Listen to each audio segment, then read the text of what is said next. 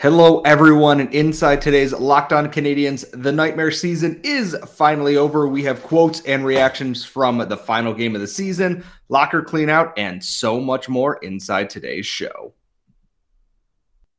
For Locked On Canadiens, your daily podcast on the Montreal Canadiens, part of the Locked On Podcast Network, your team every day.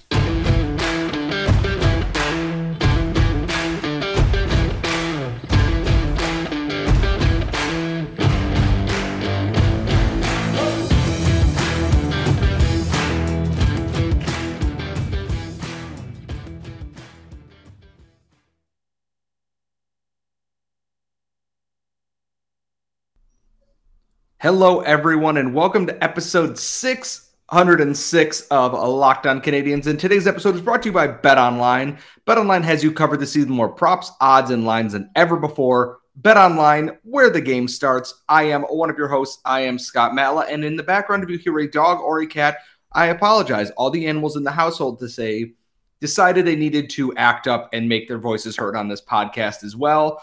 I am joined, as always, by the active stick, Laura Saba. And Laura, if the Canadiens were going to end the season on any kind of note, it's a 2-game winning streak when they finished 32nd overall, including a 10-2 win over the Florida Panthers, which is just mind-boggling fun stuff to end the year. Absolutely. And honestly, I'm going to say this and people make fun of me, but I thought about it. I like going to the last game of the year if I can, because they do fun prizes and things like that. You know, it's just an entertaining time, right?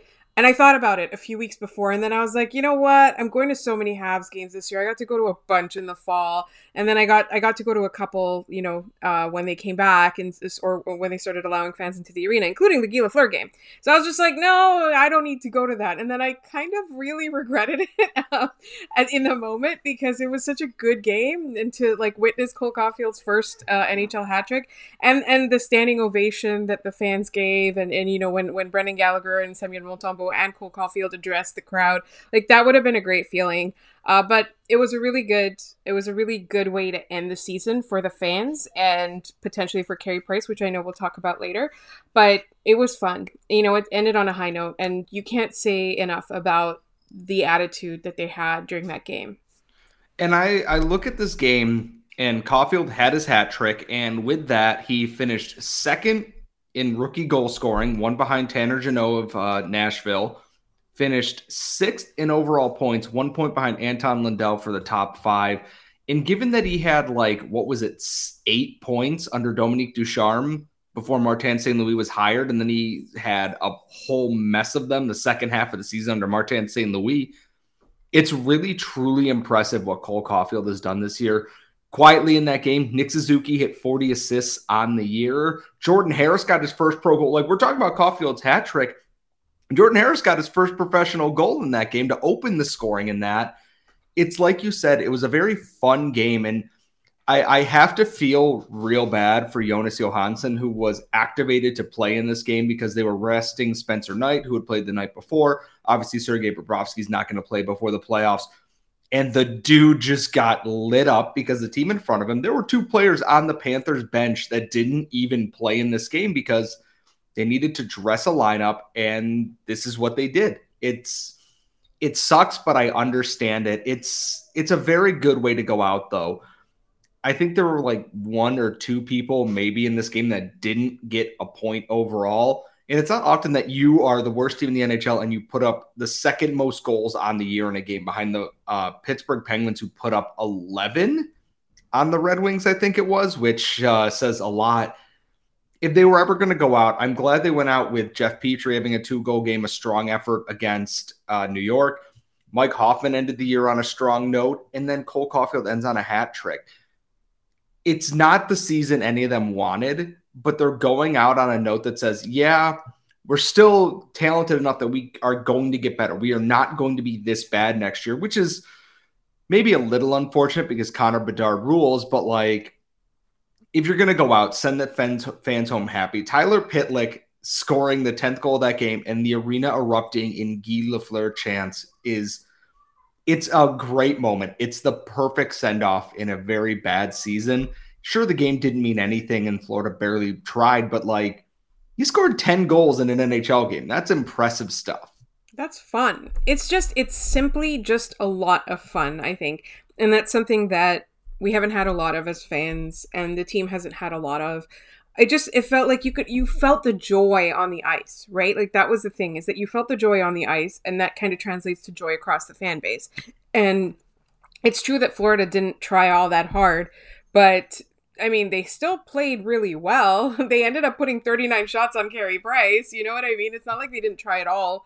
I felt that the Habs really felt the weight of that moment, I think. And, you know, after the game, a lot of them talked, including Marty St. Louis, they were talking about how, you know, they believed in higher forces, or the whatever they were talking about in French. I'm trying to translate it, higher powers and stuff like that.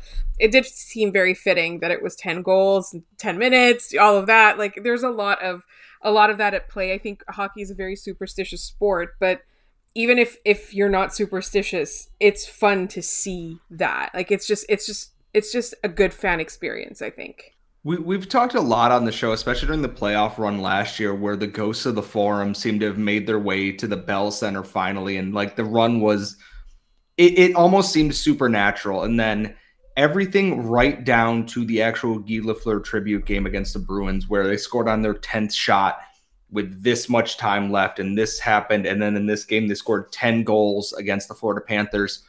Sometimes it all just kind of works out like that. And I'm not the most superstitious guy. I'm a little stitious, because who among us isn't as sports fans? I am very glad that if this was some of those players' last game in Montreal, whether they're being traded, whether they are retiring, whether they are just signing somewhere else in the offseason, they got to go out hearing a building that raucous after a year that has been so awful and terrible across the board. They saw what it is to be successful in Montreal, to see what happens when the Bell Center roars to life. Cole Caulfield's been a part of a lot of big moments in his very short NHL career. And to cap off, you know, this season with a hat trick and all these guys to have a moment, and especially for Carey Price, in his 700th start, gets a win, his first of the season after missing 74 games or 78 games or whatever the hell it was. It's a grand moment for a grand team, and they were not good this year. We're not going to make excuses, but I'm never not going to root for the moments like we saw on Friday night, not Saturday night, Friday night, because of course it was on Friday night.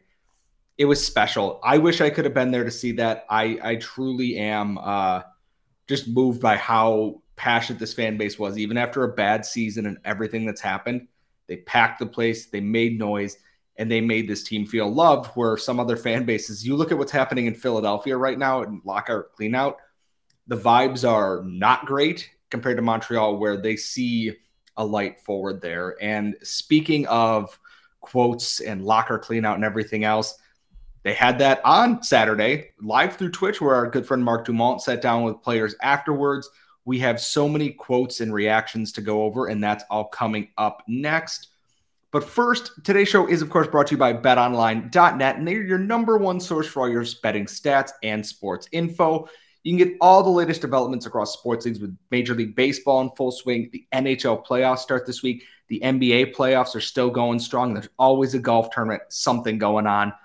They are your best source for all wagering info, including live betting, esports, and more. So head to the website, that's at betonline.net, or use your mobile device to learn more about the trends and the action.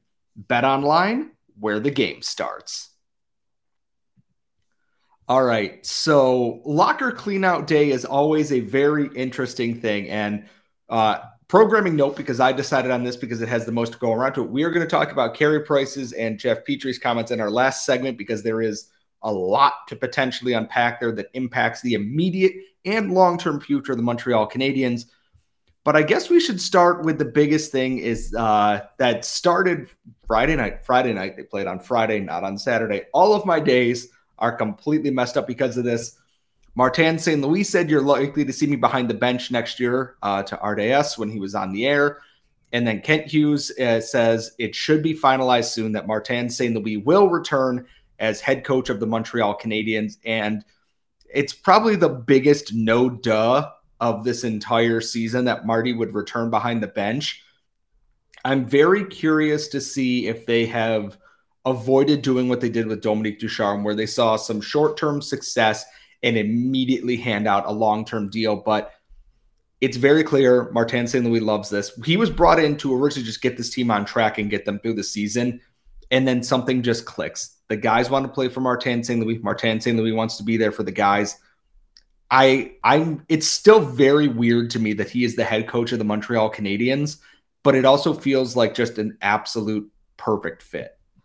I agree, and all the players were talking a lot about, you know, the things that they learned under him and the resurgence. And Jeff Petry's comments in particular, which I know we'll get to a little bit later, they're very illuminating about what was going on in the locker room, and they were talking a lot about, you know, resurgence and all of that kind of stuff. And I think for me, the habits are the big difference, right? You're noticing better habits under Martin St. Louis. And for whatever reason, like there was a lot of dysfunction in the organization, not just at the coaching level, but the front office level as well. And this kind of, this brighter future part of it is like Martin St. Louis arriving, right? Like it wasn't just Jeff Gorton. It wasn't just Kent Hughes. Martin St. Louis was a huge part of that as well. So I do think that it's good for the players, it's good for the team, and it's exciting for me as a fan to see, you know, this rookie coach kind of develop and see how he gets better himself, because a lot was made of the experience, like the experience he lacks. He literally lacks experience, right?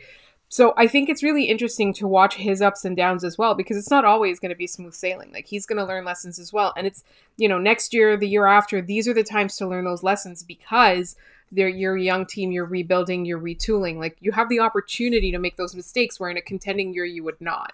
So I think that that's really, really fun. And I love what the players say about him and his demeanor around them. I like what he says behind, you know, in the post games. I find him to be a really fascinating person. I always looked at him as kind of one dimensional, right? Just like the small player that ended up finding a lot of success.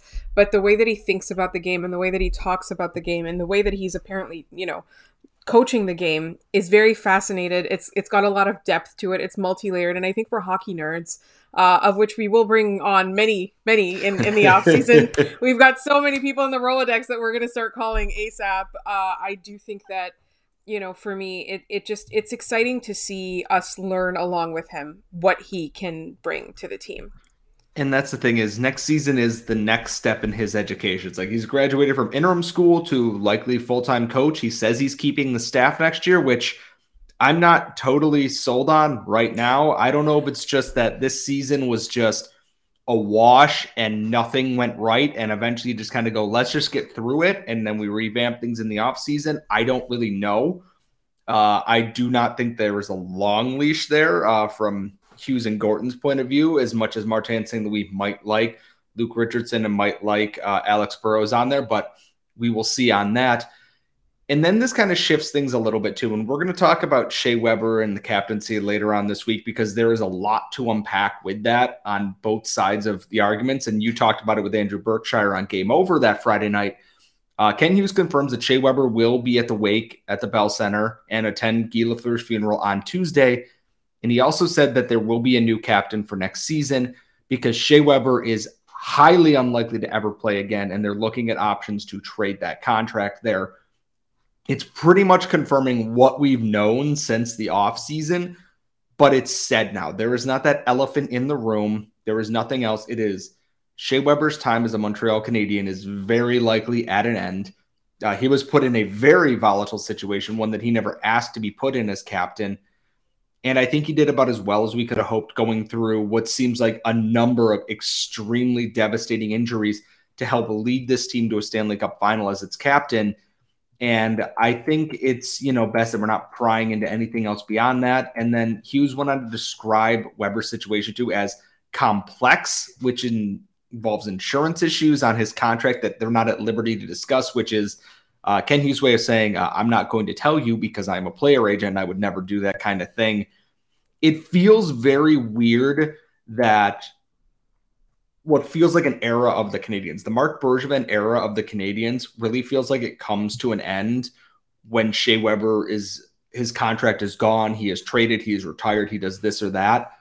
It's a line in the sand that definitely seems to usher in that next generation of the Montreal Canadiens. Whoever may be the captain, whether it be Joel Edmondson or Nick Suzuki or Brendan Gallagher, or whomever, we will obviously discuss that, but it feels like that's the end of the era here. Like that 10-2 win, Shea Weber being in attendance, him likely never playing again, it's definitely a changing of the guard now.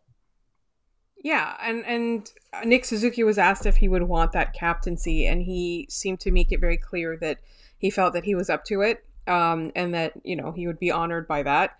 And what I thought was most interesting was what Cole Caulfield said about that, because they did their postseason interview together, which I thought was absolutely adorable. And just the way that Cole Caulfield talked about Nick Suzuki's leadership.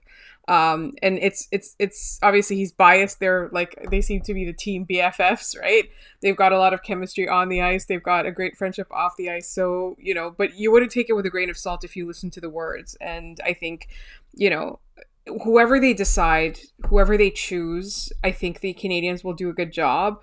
But Nick Suzuki seems to have a very clear understanding of the demands of that honor. It's quote unquote an honor, and in the past, it's seen like a burden in this market, which I see and I understand. And I think it's exciting that you know, they're kind of turning a corner in terms of the leadership as well. And again, we're going to get into the Jeff Petrie comments in the last segment, but there are so many things that he said that just jumped out at me that I wanted to bring up.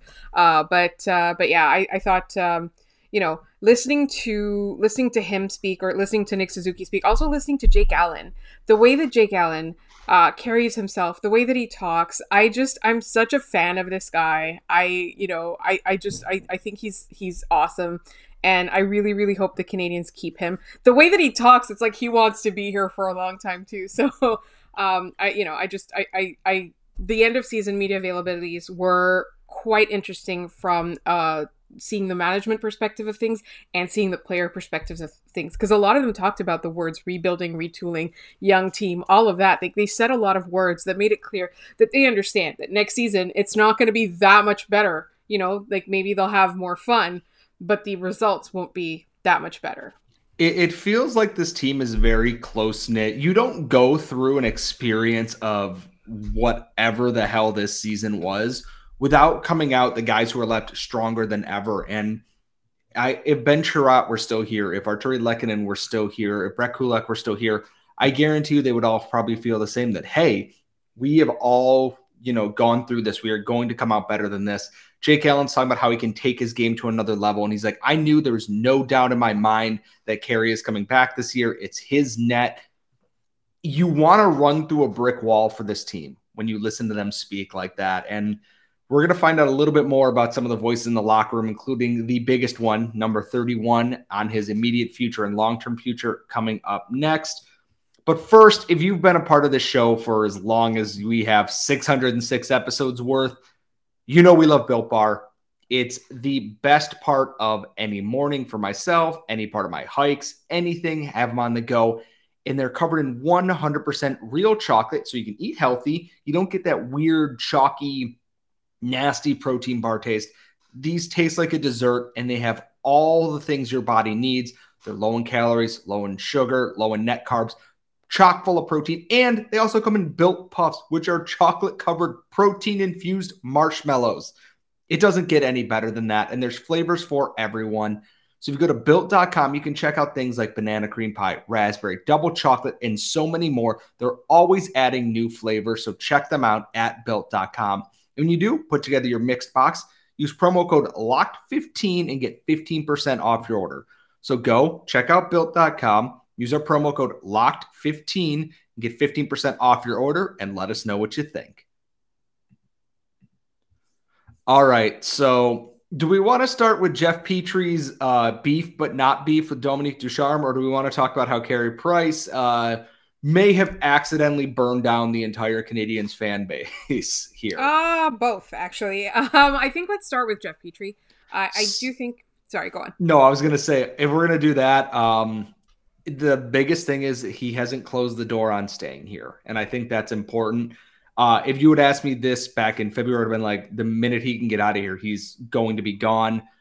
He wants to reflect on the season. He's going to discuss it with his wife, who now has a fourth kid on the way in an already insane household. And it's very likely his family would return to Montreal for this game next year. And there are a couple of quotes here that I'm going to read in order, starting with Habs and High Heels. Habs, Jeff Petrie doesn't think there was a doubt Dominique Ducharme's system would work for an entire season. But what was frustrating to the players was the adjustments to the systems weren't being made when it was clear it wasn't working. Petrie went on to say, I wouldn't say there was a personality conflict between us. And then he admits, and this comes from John Liu, he was speaking on behalf of his teammates in his public critiques of Dom Ducharme's system, but denies that they had a conflict. I was trying to relay the messages that I heard and the mood in the room. And my first thought with that is, oh my God, that the fact that this is not worse and that this team managed to still have some pretty good vibes and everything to end the year is stunning to me. And that we talk about losing the room and this and that.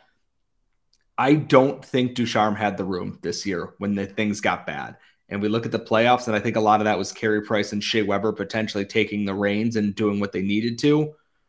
But yikes, that's a very harsh critique of, Dominique Ducharme there, an indictment of the entire situation. Like Hughes and Gordon said they weren't going to fire him, and I think they gave him as much leash as they could before they went, nope, we're done here. And I think that Petrie's quotes there say more than what's already printed there, and that's a lot. Yeah, and I think, it takes a certain amount of courage to step up and sort of buck the line, because everybody else was saying anything that revealed anything to us about the mood in the room or how dissatisfied the players were. But now it's clear that he had completely lost the players. And we talked about it so many times. Some coaches, they just believe that their system is fine and the players are not executing it properly. And that's fatal, I think. You have to do adjustments. And Jeff Petrie said the adjustments weren't coming. We talked about what he was relaying, what he was hearing in the room. I understand that if you're a younger player or if you're a player in this market that kind of understands how things go, that you don't feel safe speaking up in the media, and you don't feel, hockey's kind of that thing where you're like, you have to be always in deference to your coach.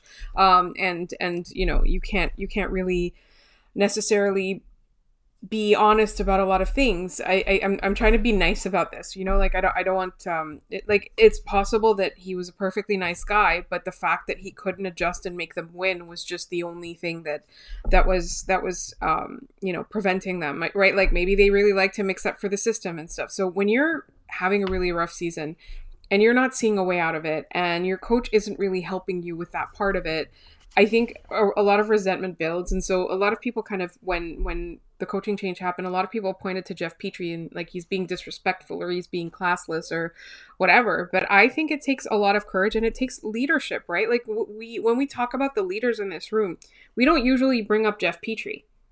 We talk about Shea Weber. We talked about last year. We talked about Corey Perry, Eric Stahl, all of those people. We talk about Carey Price.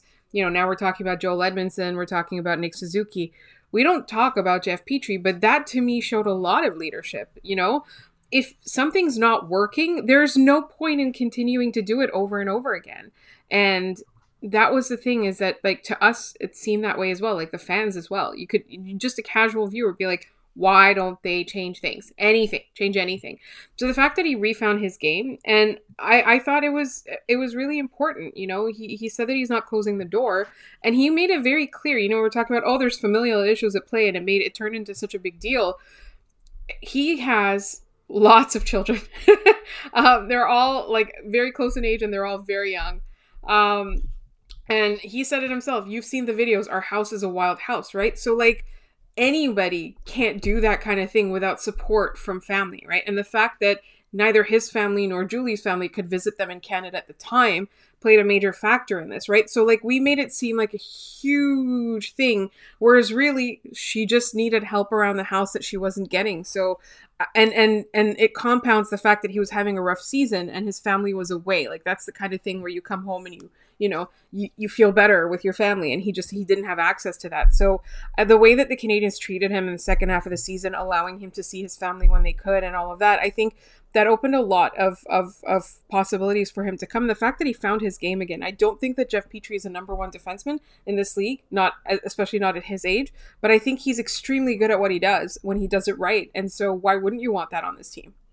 Yeah, and it's about resiliency. Is that a lot of people, like, we knew Jeff Petrie wasn't as bad as he was under Dominique Ducharme, and to see him come back and have, I think, 21 points in his final 29 games is like, yeah, there's the Jeff Petrie that we know. And that's the Jeff Petrie I want to keep here next year. Yeah, he might not be a number one defenseman, but you're going to have a guy like Caden Gooley or an Alexander Romanov who can learn from him, Jordan Harris even. And they can learn from a guy who's been in the league a long time. He's been a Canadian almost 10 years at this point. Like, 800 NHL games is nothing to sniff at. And I'm really glad that, hopefully things work out with his own personal life. Like you said, he's got 3 kids now, 4th on the way. He really couldn't see any of his family, or Julie couldn't see her family. That's a lot. And like you said, when you're losing, it's a lot, and it's more than we might ever be able to know. And to kind of shift things here from, a positive thing is Carey Price, we don't know. And this is, there's a couple of quotes here, and Ken Hughes mentioned that Carey Price's knee is not 100%. They don't know what's next.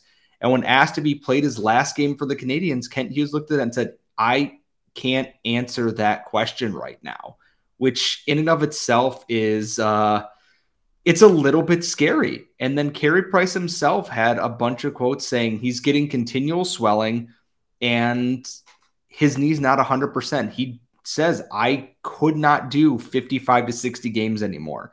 It's not sustainable for a whole season, especially at his age. And if his knee condition stays the same going in the season, Carey Price thinks he won't be able to come back. And he talked about, I prepared for this game against Florida like it was my last game ever. And if that was it, it was a great way to do it. And I am not mentally prepared or well enough to imagine the Montreal Canadiens without Carey Price in the organization somehow. He's been here 17 years since he was drafted in 2005, where Pierre McGuire infamously said it wasn't a good fit. 17 years and a buttload of trophies and medals later, I think it worked out pretty well. And he says, but I think the biggest quote out of all of this is Carey Price says, I am not giving up. You and I both know Carey Price, obviously after this long, he's not one to not try and get back. But if his knee's not there for it, what are you going to do? Sometimes your body just goes, that's it. It's over and it's done with. Shea Weber's finally did that. Carey Price is, he's right on that edge there. I have no doubts that I think he's going to do everything in his power to be ready for camp.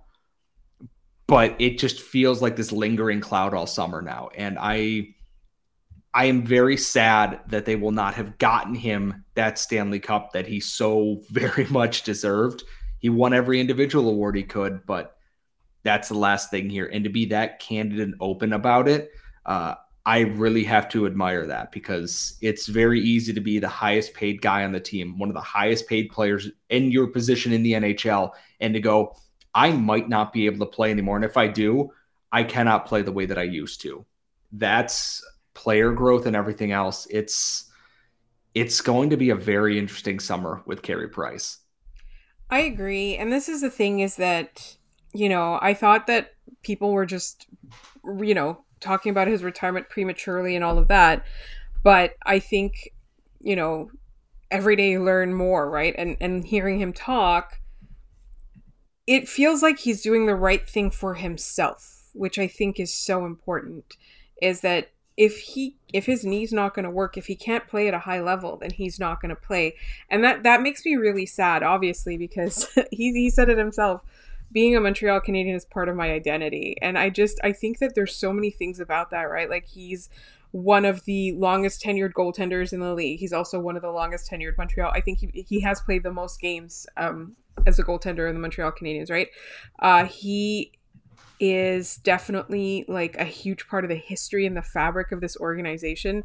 And I think that he likes that. He likes being the best goaltender in the world. He likes being one of the top goaltenders in the world. He likes, even with his game declining, he still has those magical saves that he does. He likes that. He likes being part of this market. Like, with all of the stuff that they've put him through, he's weathered it, and he said that he wants to come back. And I really just think that it's the fact that he hasn't won a Stanley Cup. If he had won a Stanley Cup last year, it would have been all right, I'm ready to retire. I think that is part of it. He says, I'm a fighter, I'm a clawer, I've always been that, and I'm not going to give up.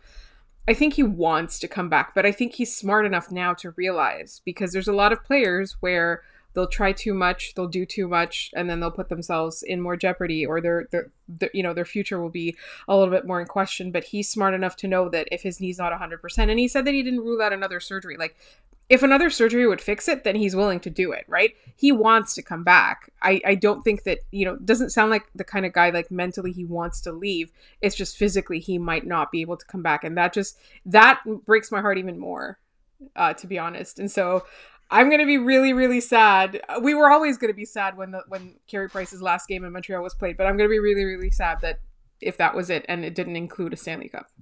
Yeah, and obviously we will keep you all updated with what's going on with that as we get through the off season. Normally on Monday, we do our 3 up and 3 down segment, but with locker cleanout day and everything, we thought it was best to push that off to Tuesday. We're going to do a full season of 3 up, 3 down, who was up for the season, who was down for the season, and any other news and notes that have happened in the coming days. As always, thank you so much for following. Make sure you're subscribed on YouTube. Keep track of that. We're going to start having draft profile stuff coming out soon. You can follow Laura at The Active Stick, myself at Scott Madla, and the show at LO_Canadians on Twitter.com. We're gearing up for the Laval Rocket playoffs. We're going to have plenty of that and so much more. And when you're done checking us out, please check out Locked On NHL. They're going to have playoff roundtables, previews, and everything else from all of our local experts. So please, please, please check them out as well. We will see you all next time.